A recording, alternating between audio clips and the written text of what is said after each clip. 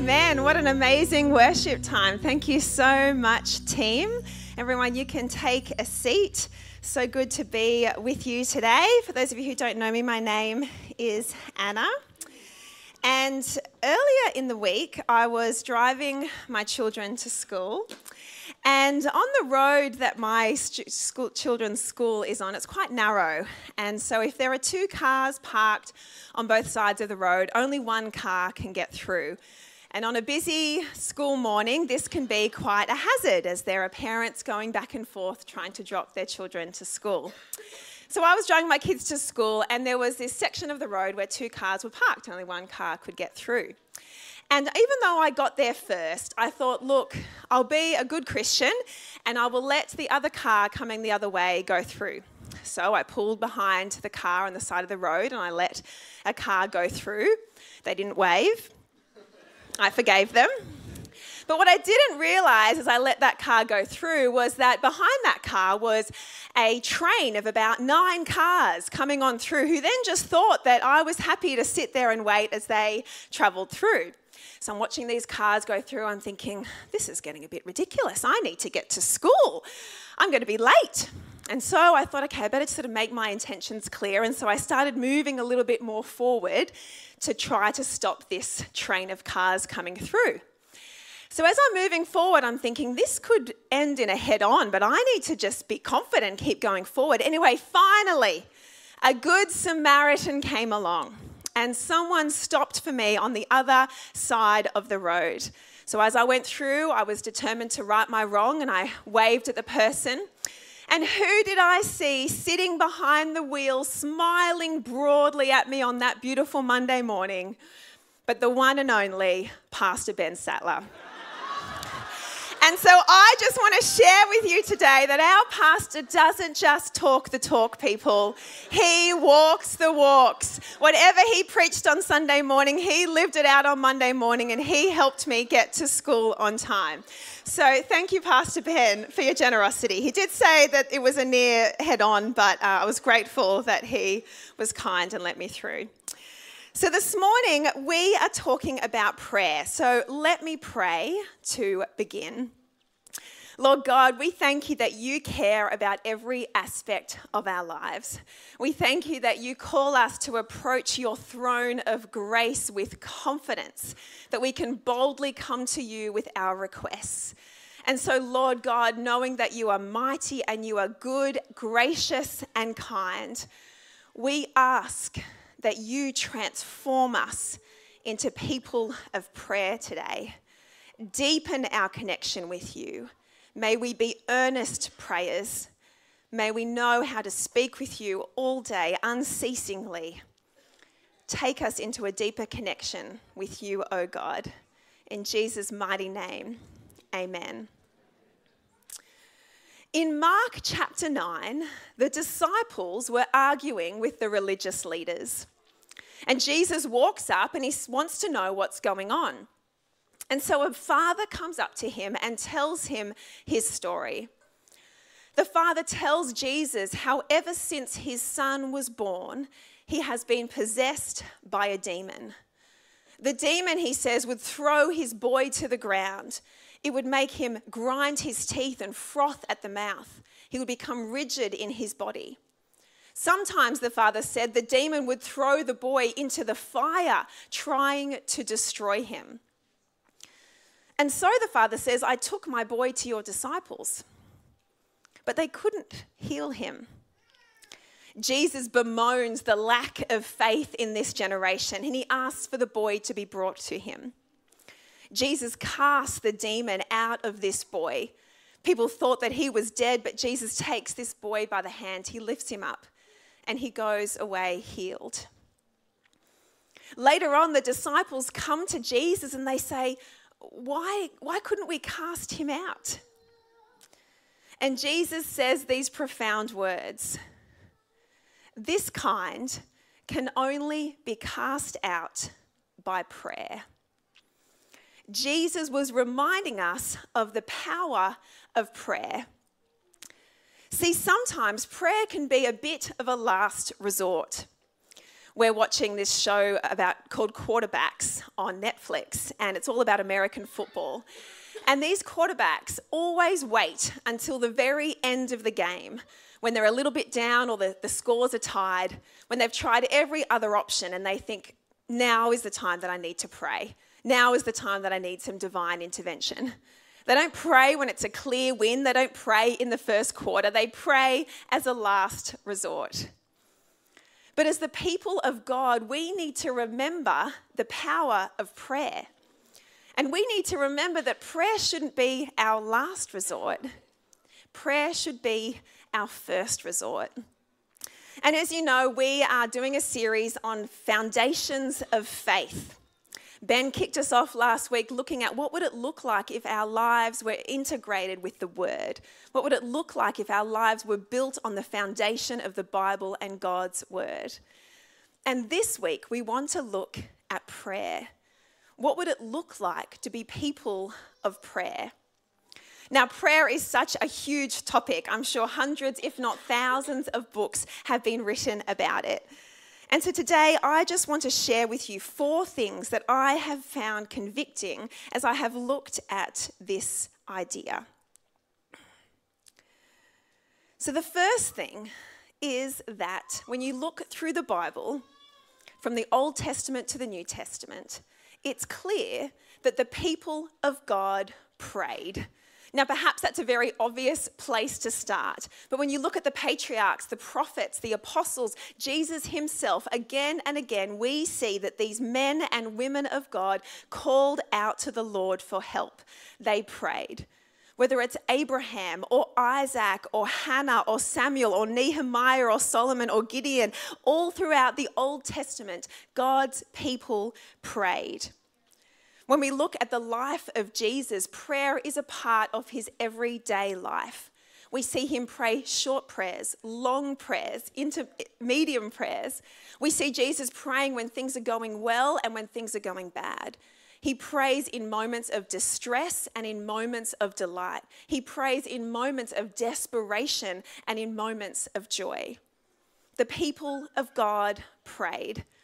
Of course, we know that Jesus taught the disciples how to pray with the Lord's Prayer.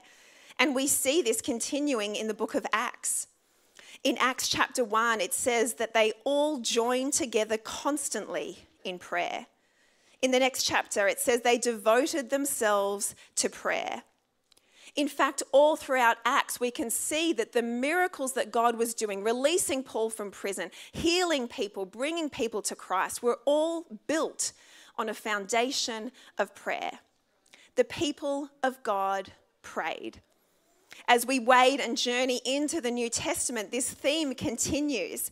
In almost every single one of the books that the Apostle Paul writes, he begins and ends in encouraging the people to pray and praying for them himself. In Romans, Paul writes, God is my witness, how I constantly remember you in my prayers at all times. In Ephesians, he writes, ever since I heard about you, I have not stopped giving thanks for you, remembering you in my prayers. He encourages the Ephesian church to pray in the Spirit on all occasions, with all kinds of prayers and requests. Be alert, he says, and always keep on praying for all the Lord's people. I'll keep going. In Philippians, he writes, I thank my God every time I remember you.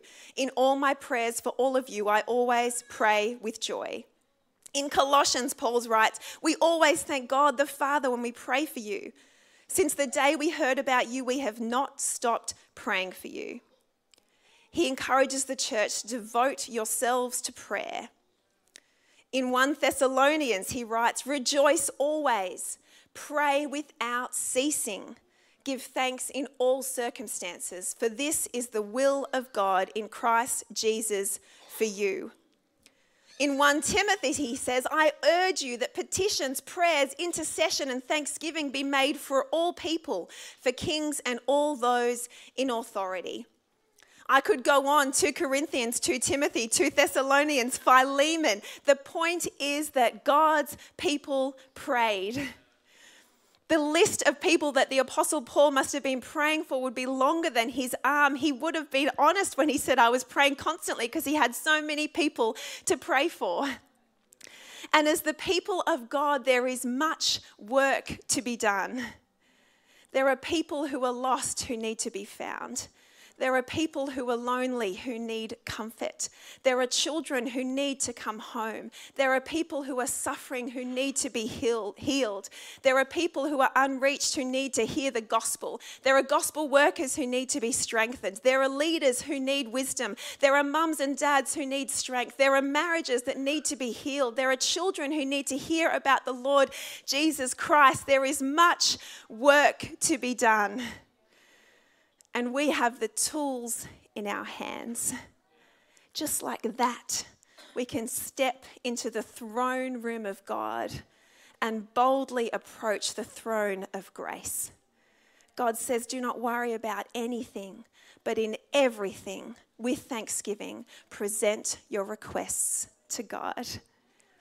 We need to be people who pray. One of the negatives of having our phone and social media is that it is always available. So whether we are standing in a queue for coffee or waiting for an appointment, we can always fill our moments with our phone. There is never a dull moment. There is always a news article to read, people's posts to scroll through, social media to look at. But what happens is that instead of filling our moments with prayer, we fill them with people's posts. And it's time to start filling our waiting with stepping into the throne room of grace. When we're sitting in the car, when we're waiting in the appointment room, when we're standing in the queue, when we're on the ground playing with our children, let's capture those moments and redeem them to our God.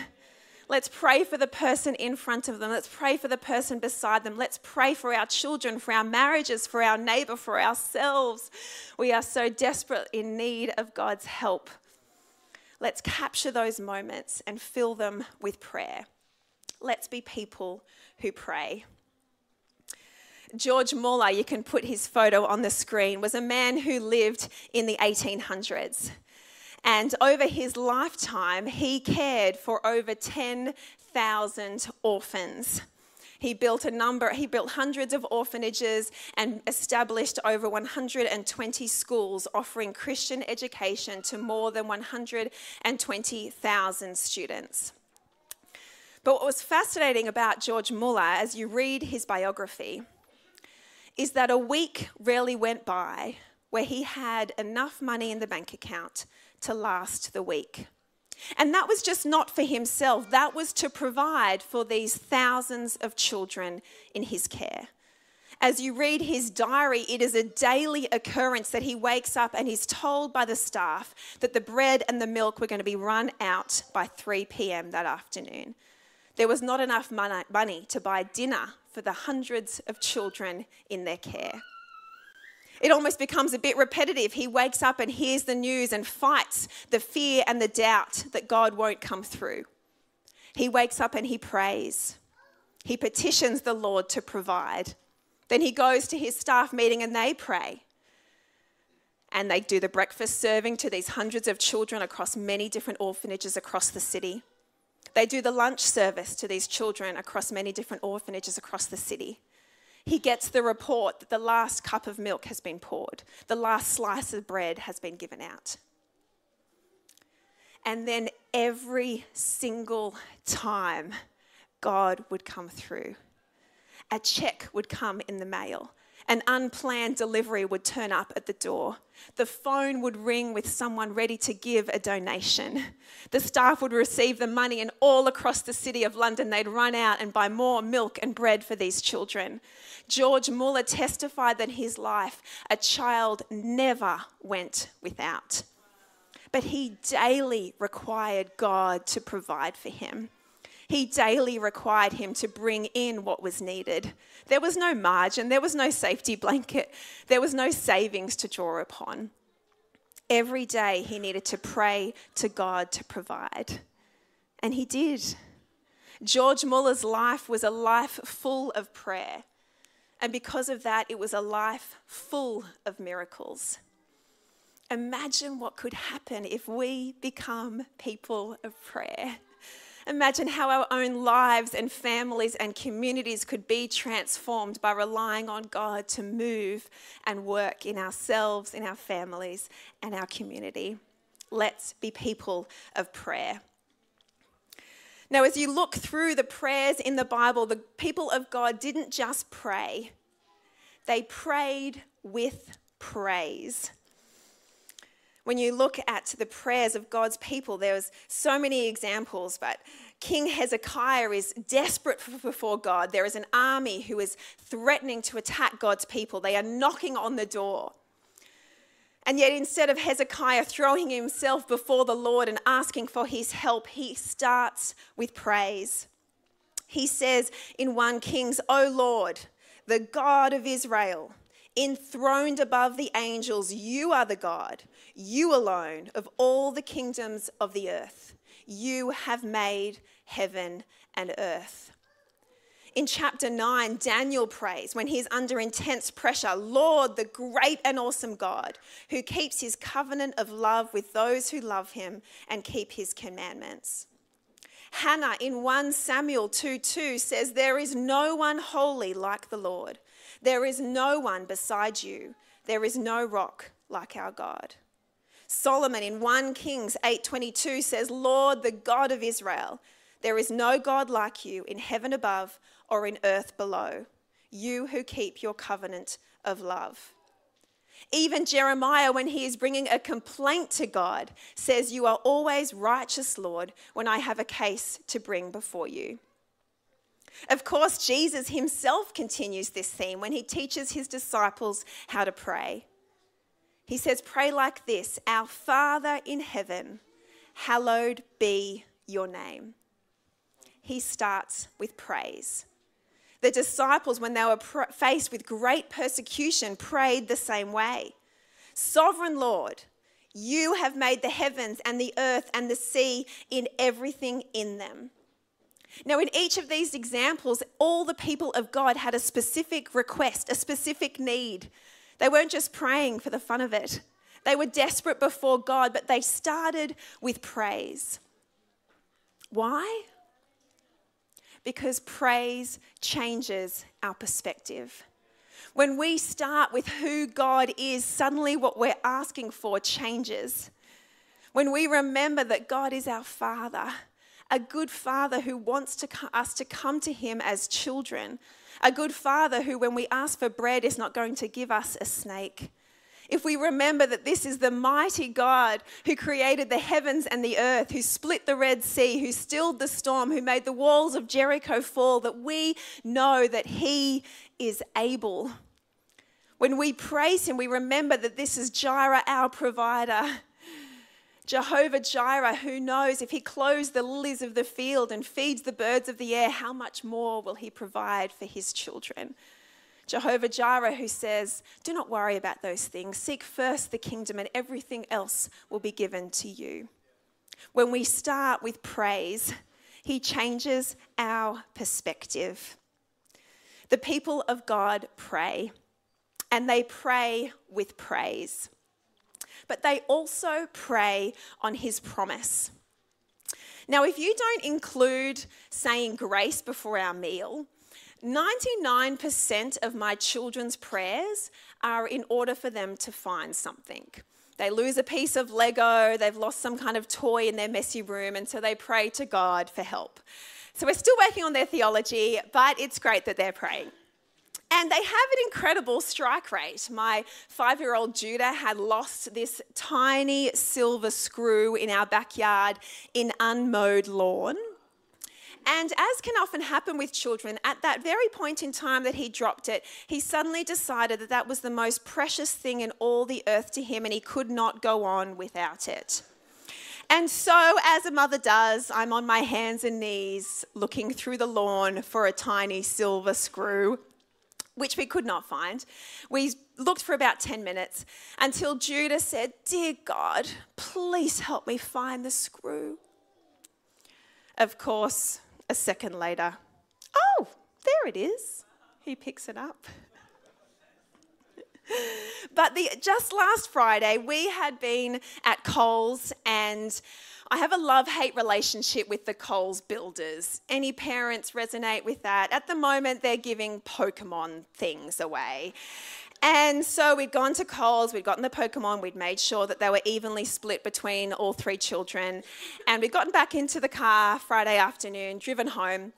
And when we gotten home, again, due to the 5-year-old, had realised that one of his Pokemon was missing. As per usual, life could not go on without this Pokemon, and he was inconsolable unless we found it. So once we had established that we didn't think we'd left it at the shop, it was the search was on. Now, if anyone knows me and knows my car, clean is not the word that you would use to describe it. And so there we are on Friday afternoon when I really just wanted to go inside, start cooking dinner, and end the week. The search for the Pokemon in my messy car began. We were lifting up seats, we were removing rubbish. I took every single soccer ball, jumper, spare towel, swimming bag from my boot so that we could lift up the boot to see if the Pokemon had slipped down the side of the chair. I was getting increasingly exasperated. I had to take some of the cold stuff into the grocery, inside, and so I came back out and Judah said to me, "Mummy, I'm praying, but God is not answering my prayer." He'd had such a good success rate from before. I thought God was like this vending machine. And I'm in a bit of a huff, not as patient as I want to be, and thinking, well, I'm not going to pray for your Pokemon. And then I remembered that in just over a week, I would be standing up here before you preaching on prayer. And so I thought, okay, I better pray. But I paused for a moment. I thought, I don't really want to pray for the Pokemon. But what I did want to pray was that my 5-year-old would know that God cares about every aspect of his life. That my 5-year-old would learn that God is always listening, whether we pray a prayer of 3 words or 30 words or 300 words. I wanted Judah to have these moments in his life, these tiny threads that would bind together for him to have an understanding of who God is, that he would grow into a deeper relationship with him and understand him as a personal God who loved him, that he could go to him, that he was always with him in thick or thin, that he would come to know Jesus as his Saviour who died and rose again, and that God would change me in that moment as well, to have patience with my children. And so that was the prayer that I prayed. I wasn't sure if God was going to find the Pokemon, but I did know that he would answer that prayer whether we found the Pokemon or not. Because God wants us to know him better. He wants us to grow in relationship with him, and he wants to glorify himself. And as I prayed that prayer, built on the promise of God, in that moment in my messy car, he changed my heart. And as I said amen in the way that only my 5-year-old could say, "Oh, there it is." As if we hadn't been looking for the last 25 minutes and I was visibly sweaty from getting so many things out of my car looking for a cardboard thing from Coles. God found the Pokemon for Judah. Now, he will need to learn that God doesn't always answer our prayer like that. And I'm sure all of us can testify to those unanswered prayers that we won't understand until we get to heaven. The brokenness and the pain of not understanding those purposes of God will continue. But as we look throughout the Bible, God's people don't just pray with their requests. They pray on the promises of God. If you look at the prayers of Abraham, he is constantly going back to the covenant and the promise that God gave to him.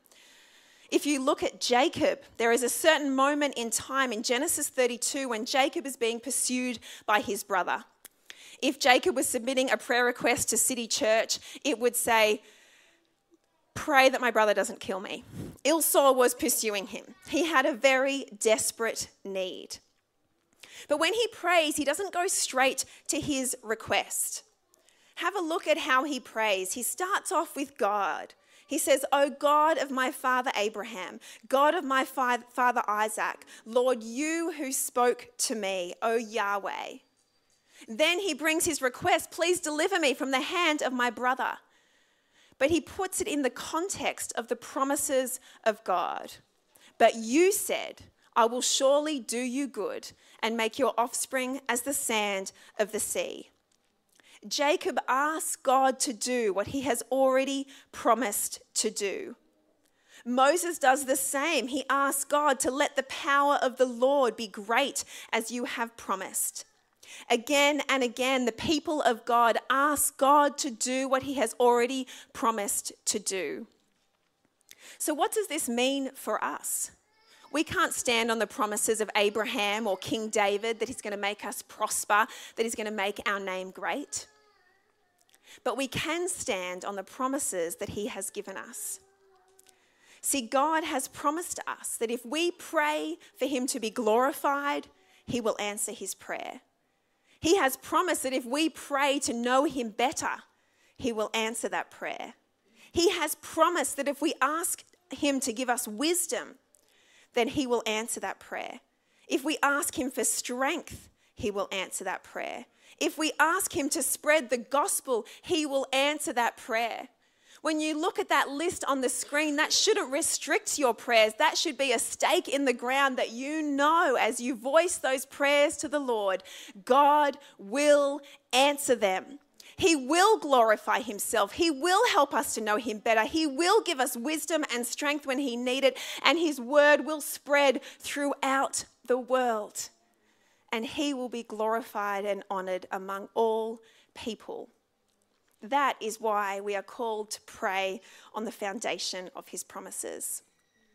We're called to pray with praise in his promises and in his purpose. Now, about 4 years ago, 3 police officers turned up at my door. I was at home with my 2 toddler children, pregnant with my 3rd, opened the door to 3 police officers. And they told me that I had been accused of reversing into someone and then fleeing the scene. Now, my husband said, "Are you sure you didn't just forget that? You did that?" "No, babe, I didn't. Thanks." Now, there's lots of details to this story. If you want the 3-hour version, come chat to me later. But I was innocent of this accusation. But what began on that day was a 3-year process in trying to prove my innocence. And what unraveled was that it was actually quite challenging, ironically, to prove that I hadn't done this crime that I had been accused of. It got delayed because of COVID. I had to go to court 3 times. It was this ongoing saga. And of course, it was one of the centerpieces of my prayer. And it was fascinating reflecting on how my prayers changed through that journey. At the beginning, I was angry. I was outraged.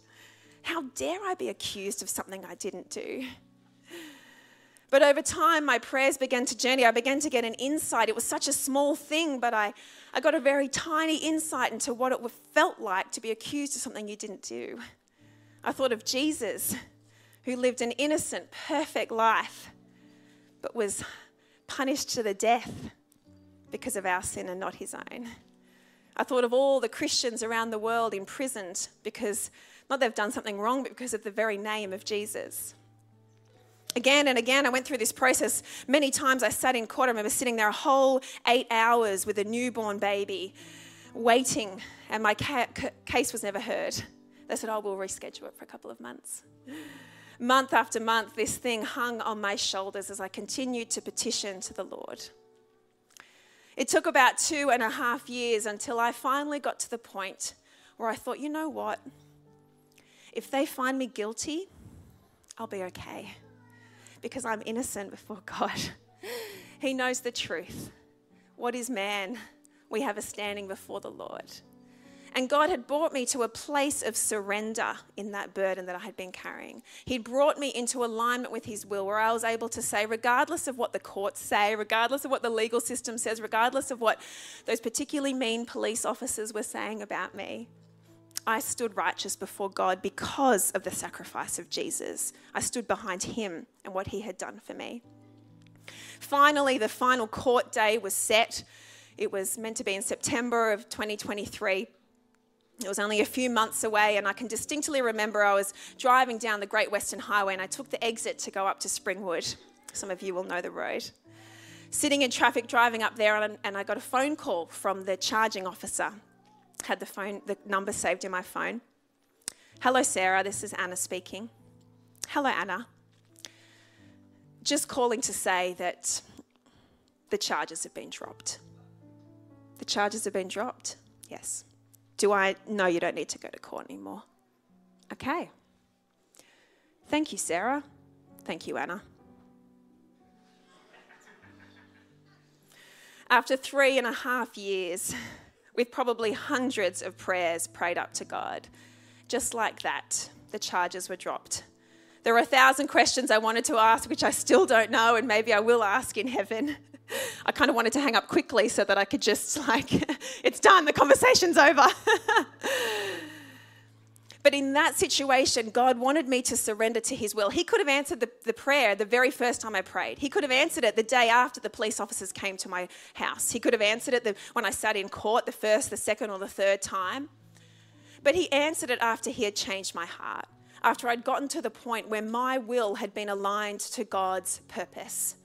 And that is the power of prayer. That is the power of praising God and remembering who he is. That is the power of aligning ourselves with his promises. And that is the power of remembering that his ways are high above our ways. His thoughts are high above our thoughts. And his purposes are high above our purposes. Jesus said, let your will be done on earth as it is in heaven. And when we pray, let your heart be transformed to the purposes of God. Because sometimes what we think we want, whether it's finding a Pokemon or getting not an innocent plea in court, isn't actually what we want. What we want is more of God, him to change us and transform us. And sometimes the reason he won't answer our prayers is because he's not done his work in us yet. And so the more that we can humble and surrender ourselves to him, the more he will do that and fill us up with his joy and his goodness and his strength. Jesus himself, in the Garden of Gethsemane, in those despairing moments before he went to the cross, as he sweated drops of blood, he cried out, Father, if it is possible, take this cup from me. Nevertheless, not my will, but yours be done. May that be our prayer. God's will be done in our lives. So let's be people of prayer. Let's come before the Father every moment, every second, in the short moments, in the long moments. Let's capture those moments. Let's not fill up our moments with people's posts. Let's fill them up with prayer. Let's bring praise to our mighty God. Let's stand on the promises that he has given us to glorify himself, to strengthen us, to bring us peace and comfort, to spread his word around the world. And let's align ourselves to his purpose. In Revelation, John is given an image of what heaven is like. And he sees these angels carrying bowls of incense to the throne. And he's told that those bowls of incense are the prayers of God's people. Every time you pray, it's like a fresh bowl of incense taken to the throne of God, sweet smelling to our Lord. So let's make those angels work. Let's make them have to carry many, many bowls flowing from Mount Riverview up to the throne of God. And let's see God move as we pray in line with his purposes and his plan. Let him humble us and see us glorify him as we see him at work across the world. Let us pray and be transformed so that our world may know Jesus. In God's mighty name, amen.